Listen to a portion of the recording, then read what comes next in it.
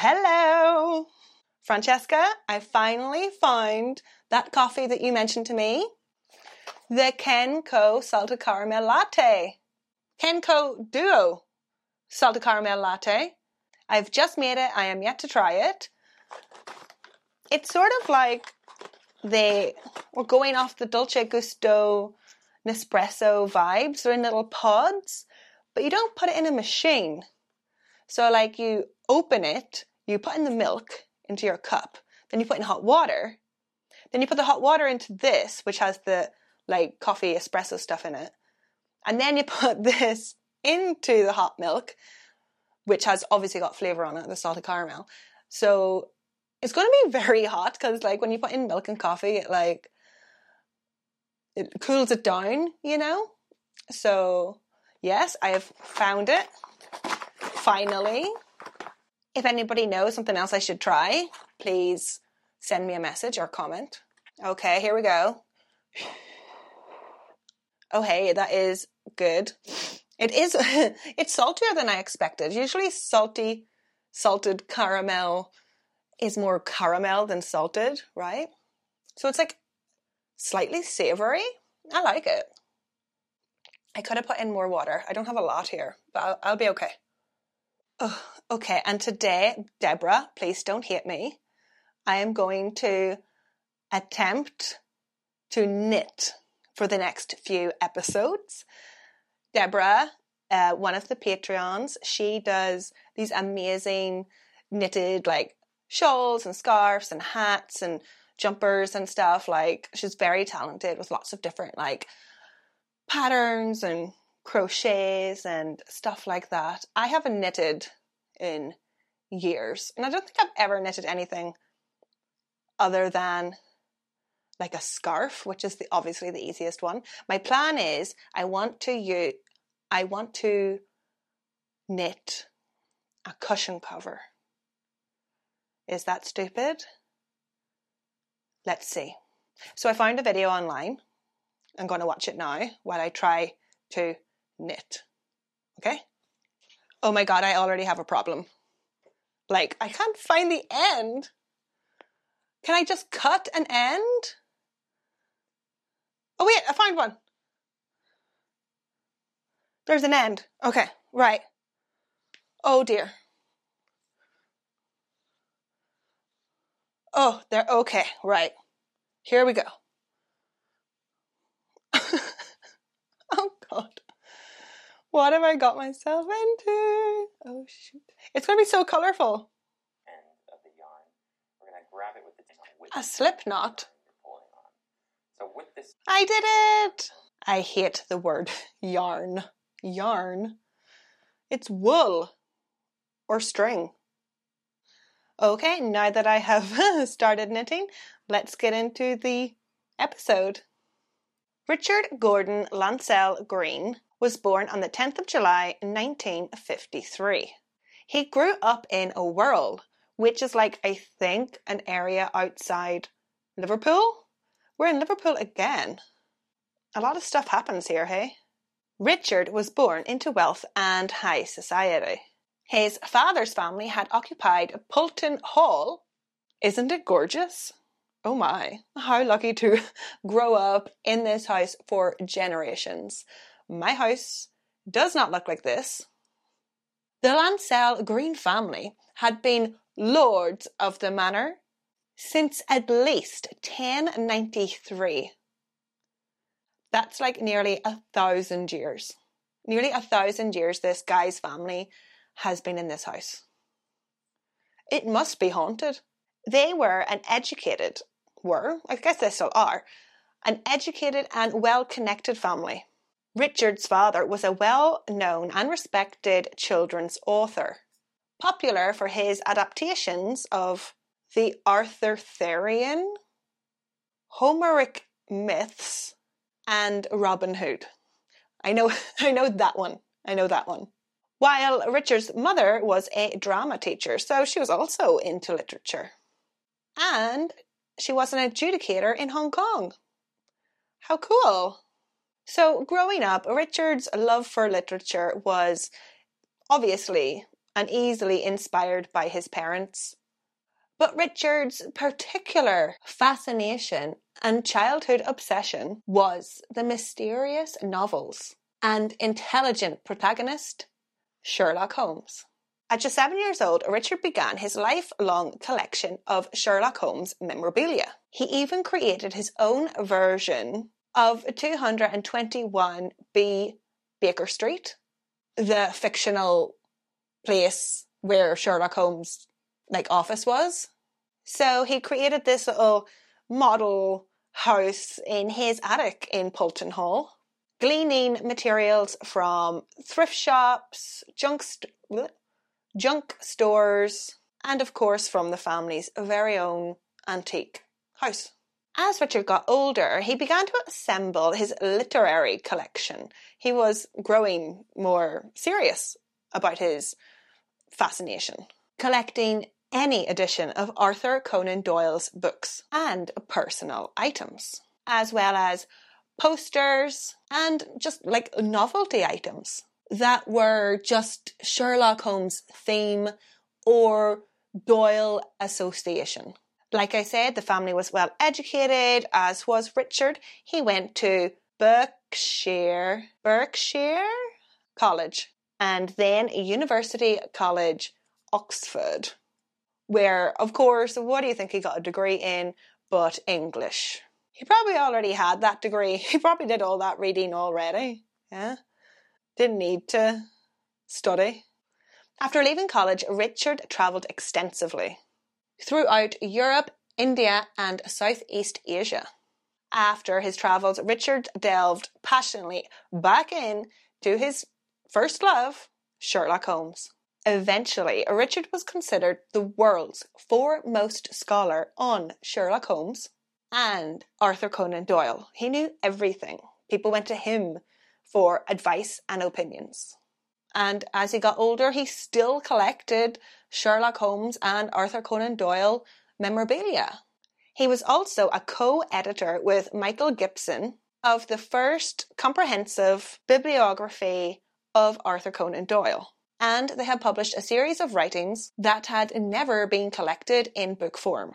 In 1984, the biography that him and Michael had worked on received the Special Edgar Award, whatever that is. I think it's after Edgar Allan Poe, from the Mystery Writers of America. Richard also published 3 books independently without Michael. My favourite, which I'm not going to read, but it's kind of cute, was Letters to Sherlock Holmes, published in 1985. For this book, Richard had collected the most interesting letters that people had actually posted to Sherlock Holmes. Letters to Santa Claus. People were actually posting letters to Sherlock Holmes and Watson, asking to solve a riddle, or maybe a cute Q&A. Of course, 221B Baker Street doesn't exist, but the closest one in London to that street was the Abbey National building. It's closed now. I believe Abbey National was bought, right? So at the time, the Abbey National building was the closest to 221B Baker Street. So he was able to collect all these letters from Abbey National. And if we look around here, we can see that there is now a 221B Sherlock Holmes museum. There's actually a lot of Sherlock Holmes stuff around the street. Why not? Do it. That's fun. Must be a pride of London. Now, Richard was not a little bookworm, if that's what you were thinking. How rude. Richard loved attention and was described by people as a bit of a showman. From 1996 to 1999, Richard was the chairman of the Sherlock Holmes Society. At the events, he would dress up.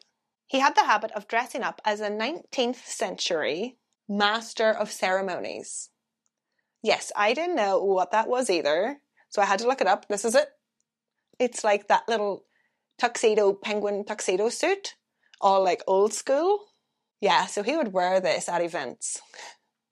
But remember, it's the 90s. It's the 90s.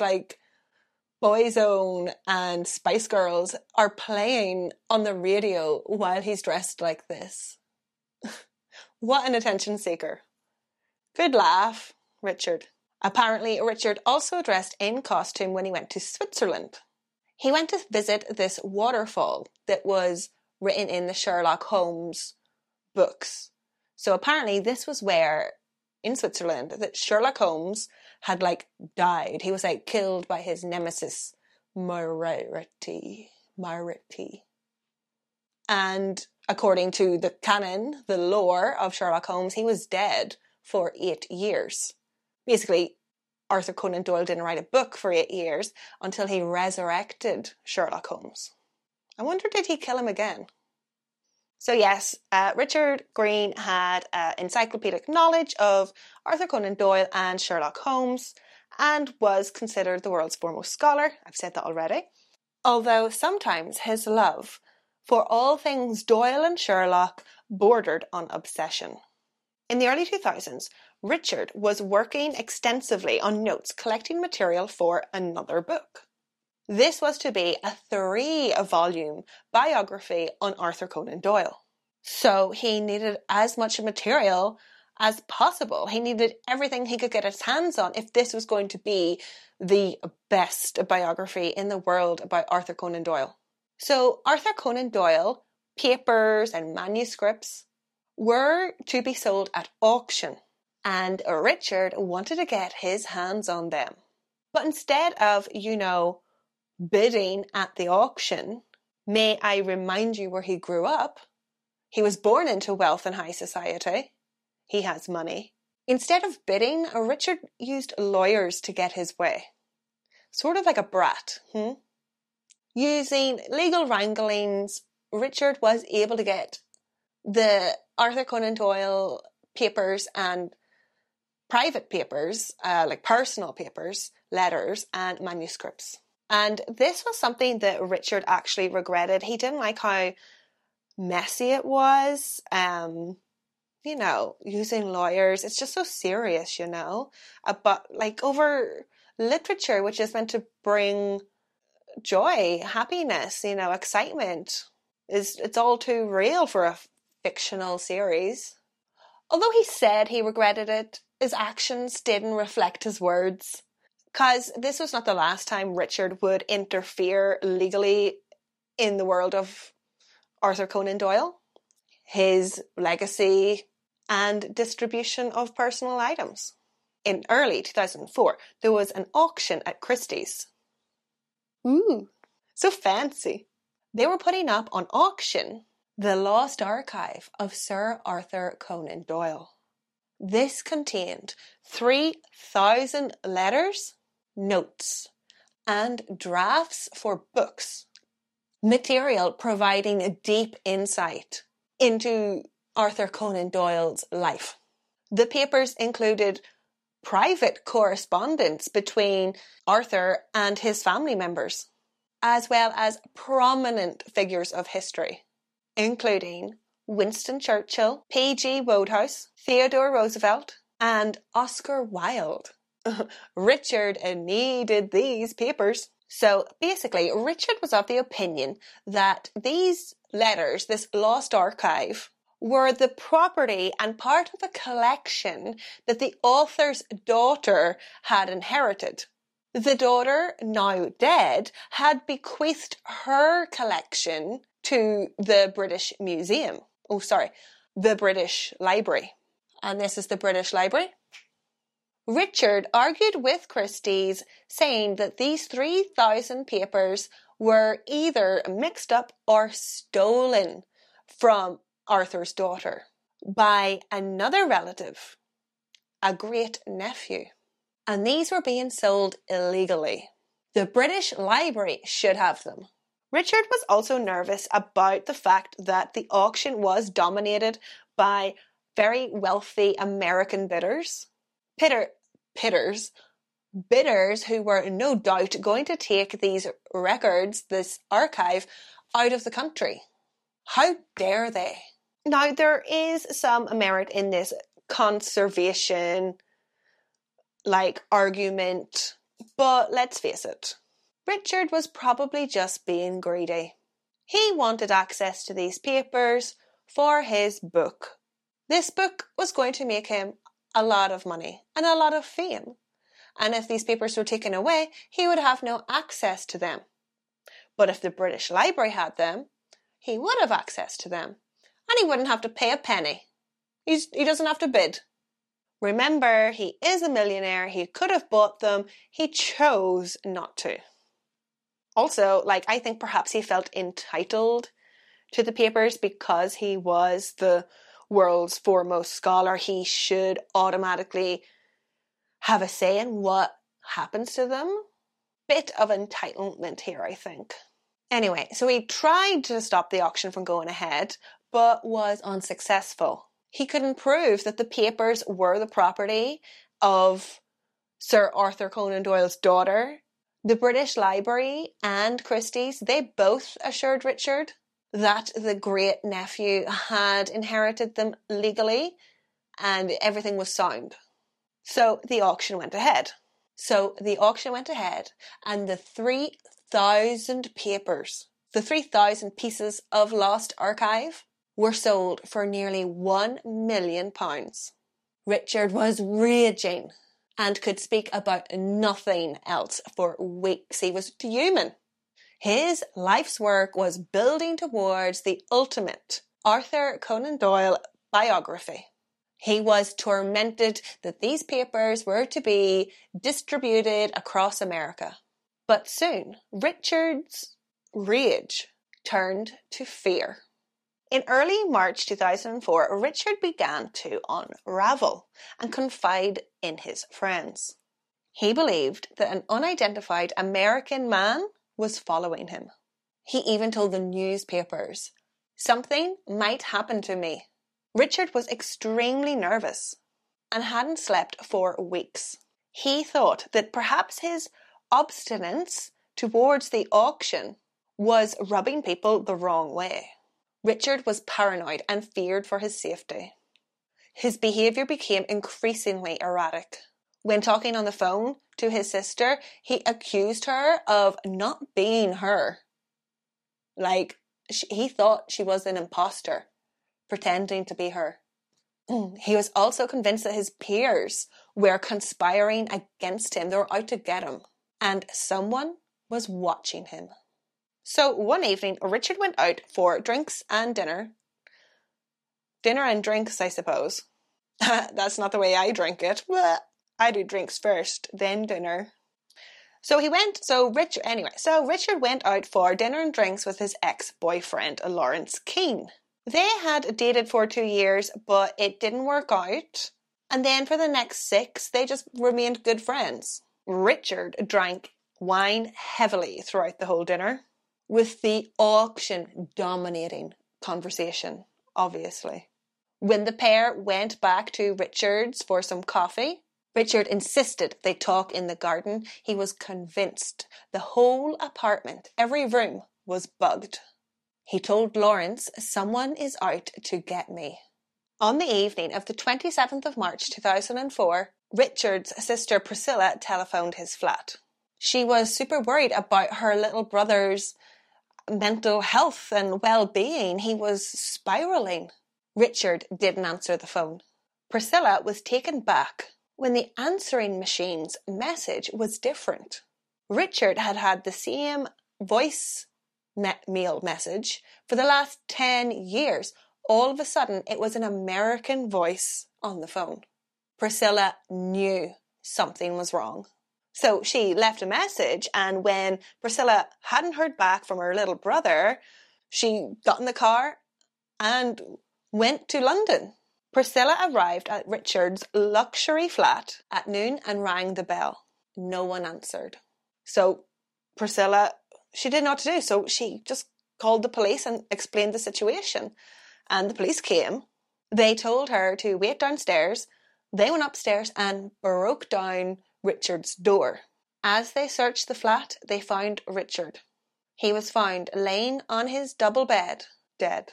He was surrounded by stuffed toys, posters, and of course Sherlock Holmes books, and an almost empty bottle of gin.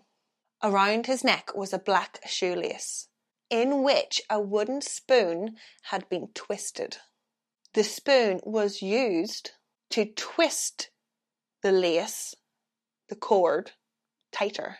The 50-year-old millionaire had been garroted, which is strangled to death by like a string or wire. Not a good way to go. Richard was remembered, of course, at Poulton Hall, his family's home, heritage home, and Thanksgiving service was held at the local church. 150 people were in attendance, which is quite a big funeral. There were hymns, prayers, and trumpeters from the Royal Philharmonic Orchestra. And of course, there were readings from Sherlock Holmes novels. But of course, at Poulton Hall, the main topic of conversation was Richard's obsession with the auction before his death, as well as his spiraling mental health and well-being and behaviour. It was so erratic. He was so paranoid. But people wondered, was Richard right?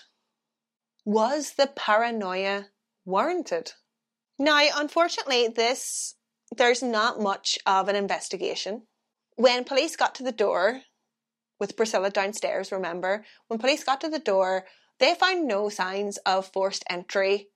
And when police found Richard on the bed, surrounded by all his stuff, they immediately thought, he's done this to himself. And like that, the body was removed. The Criminal Investigation Department was not involved. Nobody involved in like crime scene stuff came by. So no DNA, no fingerprints, nor pictures were taken of the scene. What little investigation work was done was, of course, the police investigated Lawrence Keane, Richard's ex-boyfriend and possibly the last person to see him alive. Possibly. We don't know if he is or not. So right off the bat, police asked, you know what they asked? Was this a gay sex thing that went wrong? Oh my. Why? Lawrence was like, oh, for God's sake, no. And resented the implication. And from then on, Lawrence refused to do any police or media interviews, which I think is a smart move. You know, you could say something and somebody could take it out of context. Just best up. Priscilla told police that when she called, there was an American man's voice on the answering machine. But upon further inspection, this was actually just the voice, like the default voice that comes with the tape. Richard had deleted his own message. But why? Why did he delete it? And that was it. That was the whole investigation. They asked two people really stupid questions and chalked it down to suicide. So when Richard was passed off to the coroner for the death inquest, to find out how he died, the coroner, he asked Holmes aficionados, is there any kind of reference that Richard was trying to make to Sherlock Holmes or Arthur Conan Doyle? Like stuff in the canon, in the lore, in the Sherlock Holmes universe. Is there a reason he has died in this way? The Holmes aficionados got back to him and they said there was only one glancing, fleeting reference to a garroter in the whole of the Sherlock Holmes book series. And even though this was not a huge part of one of the stories, or a main character or something, it was not a huge twist in any of the lore, the coroner said, that must be it. And wrote down probably was reenacting a scene from Sherlock Holmes. If you ask me, that's not a lot to go on. Somebody who is as obsessed with Sherlock Holmes would not have chosen to die in a way that was so fleeting and glancing, wouldn't he want to die, like, for example, in that waterfall, in the same place where Sherlock Holmes had died? No? Am I wrong? So anyway, yeah, the coroner put down that suicide was the most likely explanation, but did acknowledge that Richard did not leave a note, which is uncommon, and that garroting is a very painful and uncommon way to die, and usually an unsuccessful way, as most people who attempt this method usually just pass out from lack of air, like they fall asleep before the event takes place. Therefore, a very unusual and rare death. And the coroner, he agreed with the other Holmes aficionados. Murder could not be ruled out. And Richard Lancel Green's death was left open, unsolved. Richard's family and friends mostly agreed with the open verdict. His death was unexplainable. And everybody agreed that foul play was possible. But Richard was very disturbed at the time of his death. But was it to the point that he would take his own life? Many argued that he was devoted to his mother and would never do this to her. He would never leave her on her own without as much as a note. This is kind of a weird one, but one friend of Richard's pointed out that he had wine with dinner, and there's no way Richard would go home and then mix wine with gin. Now, I have mixed wine and gin, but I am not high society, and maybe high society folk don't. So that was his friend's point. To this friend, the whole scene was suspicious. Like, remember, just because there is no forced entry doesn't mean that nobody was there. Richard could have let somebody in. Maybe it was Lawrence. Maybe he was in the room. However, one friend of Richard's does believe his death was at his own hands.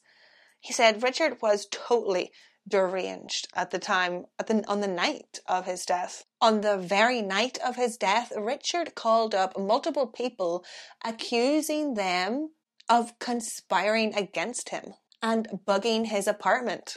Richard was also convinced he was being spied on by the Pentagon, specifically John Lenenberg. Lenenberg?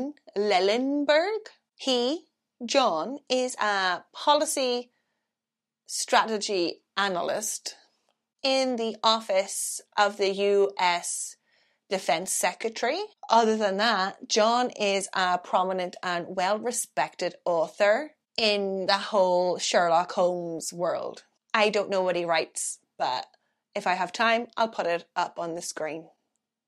And John Lenenberg was in town, in London, the same week that Richard was most acting erratic. And you know how people in the Pentagon, they did have access to LSD. We've all seen Wormwood, correct? We're on to you. No, honestly, I don't know. John Lenenberg said to the press, "I have no knowledge as to why he was so paranoid. The work I do has nothing to do with intelligence or surveillance on any level." But isn't that something a spy would say? Since Richard's death and funeral, the media and online discussion has drummed up further debates and theories and conspiracies. There has been much speculation that Richard's death was an elaborate suicide, intended to look like murder, to cast suspicions on his rivals, John Lenenberg. This replicates the plot of one of the very last Sherlock Holmes mysteries, The Problem of Thor Bridge. In this mystery, a woman dies by suicide in a way that was meant to implicate the woman that her husband had been having an affair with. Perhaps Richard had been planning this death for weeks. But of course, surely Richard's rivals would know this story. What if they staged the murder? Like as a way to divert suspicion, like a double bluff. There is also a half-concocted notion that there's like a curse of Sir Arthur Conan Doyle. Arthur Conan Doyle was a devout spiritualist. He was constantly trying to reach the dead and interact with them and talk to them. And apparently the curse goes that anyone who inherits Arthur Conan Doyle's stuff also inherit bad luck. They die young, suddenly, tragically, or are barren. This happened to all of Arthur Conan Doyle's children, which is why Arthur Conan Doyle's stuff is being handed down through nieces and nephews and stuff like that. Not his immediate family. It's other people. So basically, Richard's death still remains an open verdict to this day. And Scotland Yard said they will reopen it if fresh evidence comes to light. Unfortunately for poor Richard, the biography remained unfinished at his death. Now, another great thing that might point towards the possibility that Richard staged this whole event in the hopes of forever being intertwined with Sherlock Holmes and Arthur Conan Doyle is the fact that it actually happened. Richard's death inspired a 2004 New Yorker article, Mysterious Circumstances, by David Gran, which in 2019 was turned into a play called Mysterious Circumstances. The play unravels the story and obsession that Richard had with Sir Arthur Conan Doyle and Sherlock Holmes, as well as Richard's mysterious Sherlock Holmesy type death and possible murder. And in this play, Richard would love this because Sherlock Holmes solves the mystery of Richard Green's death. Is that not what Richard would want? He would want to be remembered. He would want to be inserted into the lore. No doubt this story will eventually become a movie or a really serialized podcast.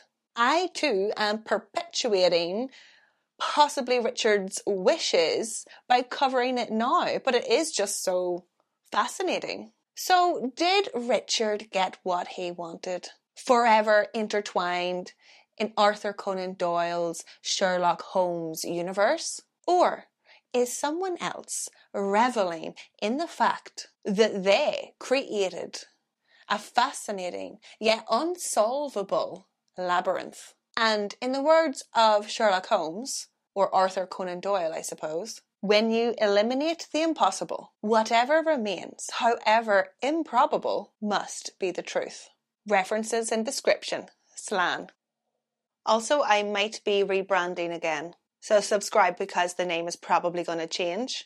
I don't think Meet Him and Murder is going to exist as a title anymore. It's not good for SEO. Also, I am taking a break from Instagram because I've been shadow banned. So I'm not going to post on there for a month. So either contact me on Facebook or on YouTube because I'm huffing with Instagram. How dare they shadow ban me? Who do they think they are? Anyway, bye.